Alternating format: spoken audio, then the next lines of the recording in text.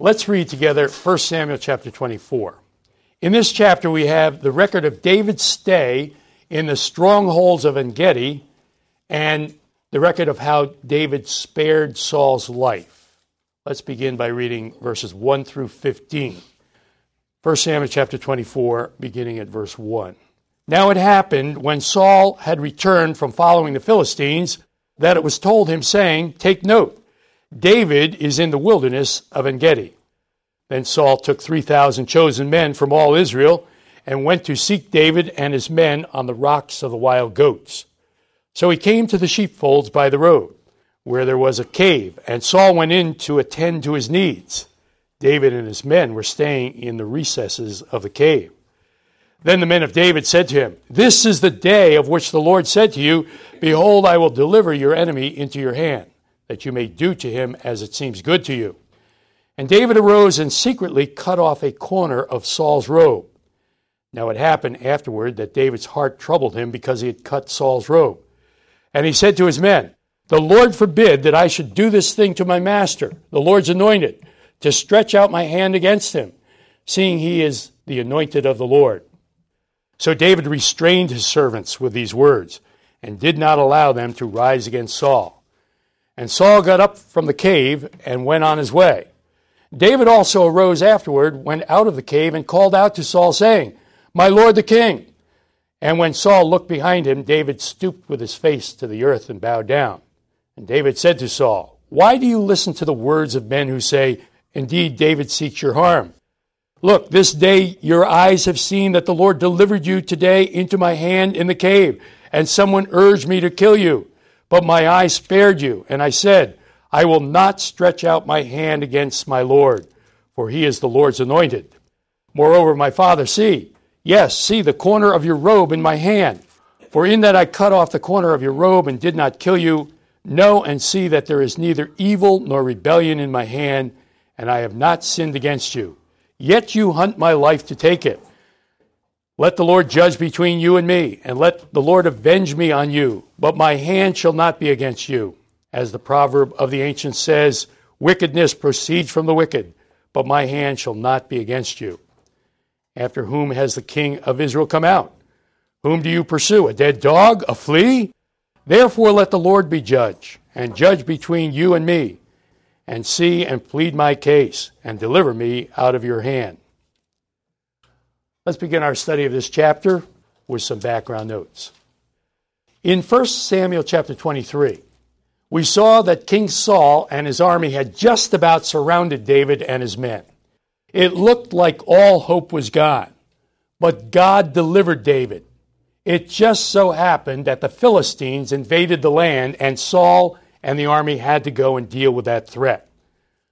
Look back again at 1 Samuel chapter 23, verses 26 through 29. Then Saul went on one side of the mountain, and David and his men on the other side of the mountain. So David made haste to get away from Saul, for Saul and his men were encircling David and his men to take them. But a messenger came to Saul, saying, "Hurry and come, for the Philistines have invaded the land." Therefore Saul returned from pursuing David and went against the Philistines, so they called that place the Rock of Escape. Then David went up from there and dwelt in the strongholds at En-gedi. 1 Samuel 23, verses 26 through 29. En-gedi means the fountain of the young goat. And even today, you can visit En-gedi and see wild goats or ibex roaming on the steep rocky hillside. En-gedi is located in the hills along the west side of the Dead Sea. En-gedi was an excellent place for David to hide out because of the caves and easily defended strongholds in the rocks, as well as the fact that a fresh water supply from springs and streams existed in that part of the Judean wilderness.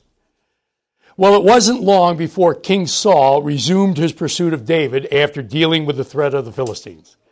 He heard that David was camped at En-gedi, and he came with 3,000 chosen soldiers from his special forces to try once again to capture David. David and his men were inside a large cave with inner recesses. Saul came into the cave either to take a rest or go to the bathroom. The Hebrew phrase here means literally to cover his feet, and is probably a euphemism for the way a robe would cover your feet when you were relieving yourself. In any case, David had a golden opportunity to eliminate King Saul once and for all, but instead he only cut off the edge of Saul's robe, and later he felt guilty about even doing that to the king. So much for our background. Let's move now to our doctrinal teaching points for 1 Samuel chapter 24. Doctrinal point number 1. The godly let the Lord plead their cause. The godly let the Lord plead their cause.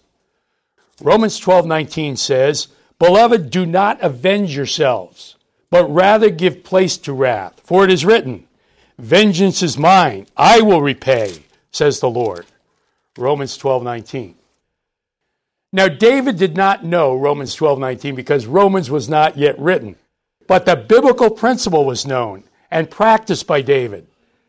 David knew that God would plead his cause, as he says in verse 15, because Saul was not just fighting David, but fighting the Lord. It was only a matter of time before the Lord would remove Saul and deliver David. David knew that he had been anointed as the next king of Israel, and he could wait for the Lord to act on his behalf. God had installed Saul as the anointed king, and he was still king. How dare David remove him before it was God's time? How many of us, if we were David, would have listened to the advice of our associates and believed that this was a God-given opportunity sent by the Lord himself to eliminate our enemy once and for all? I'm afraid I would have thought that way. How about you? But David rose above such me-first thinking and saw the bigger picture. Saul was fighting God and was no match for the Lord. All David had to do was depend on the Lord and wait. If only we could do the same. Too often, because of pride and impatience, we take matters into our own hands and take our own revenge, even thanking the Lord for the opportunity of all things. We don't have to plead our own case if we're walking with the Lord. When we're walking with the Lord, those who are against us are against the Lord to one degree or another. We do not have to take our own revenge. Remember Romans 12:19. Never take your own revenge. As the perfect man, the Lord Jesus never took revenge. I'm reading 1 Peter chapter 2 and verse 23. When he was reviled, he did not revile in return. When he suffered, he did not threaten, but committed himself to him who judges righteously. 1 Peter 2:23. The godly let the Lord plead their cause. Doctrinal point number 2. The ungodly say one thing and do another. The ungodly say one thing and do another. Verses 16 through 25. So it was when David had finished speaking these words to Saul that Saul said, "Is this your voice, my son David?" And Saul lifted up his voice and wept. Then he said to David, "You are more righteous than I, for you have rewarded me with good, whereas I have rewarded you with evil. And you have shown this day how you have dealt well with me. For when the Lord delivered me into your hands, you did not kill me. For if a man finds his enemy, will he let him get away safely? Therefore may the Lord reward you with good for what you have done to me this day. And now I know indeed that you shall surely be king, and that the kingdom of Israel shall be established in your hand. Therefore swear now to me by the Lord that you will not cut off my descendants after me, and that you will not destroy my name from my father's house." So David swore to Saul, and Saul went home, but David and his men went up to the stronghold. Now, if you did not know the rest of the story, you would think that King Saul had genuinely repented and changed his ways, right? After all, he cried. Verse 16. So it was when David finished speaking these words to Saul that Saul said, "Is this your voice, my son David?" And Saul lifted up his voice and wept. And he acknowledged that David was right and that he was wrong. Verse 17. Then he said to David, "You are more righteous than I, for you have rewarded me with good, whereas I have rewarded you with evil." And he realized that the Lord delivered him into David's hand, and David could have easily killed him. But David showed mercy, verses 18 and 19. And Saul knew that David would be the next king, verse 20. And he was willing to acknowledge that truth by making an agreement with David, verse 22. So David swore to Saul, and Saul went home, but David and his men went up to the stronghold. But the ungodly say one thing and do another. It wasn't long before Saul was pursuing David once again, as we'll see in chapter 26. The ungodly say one thing and do another. David knew this truth, and that's why we read in verse 22 that when Saul went to his home, David and his men went up to the stronghold. This may be a reference to Masada, by the way. Stronghold in Hebrew is Masada.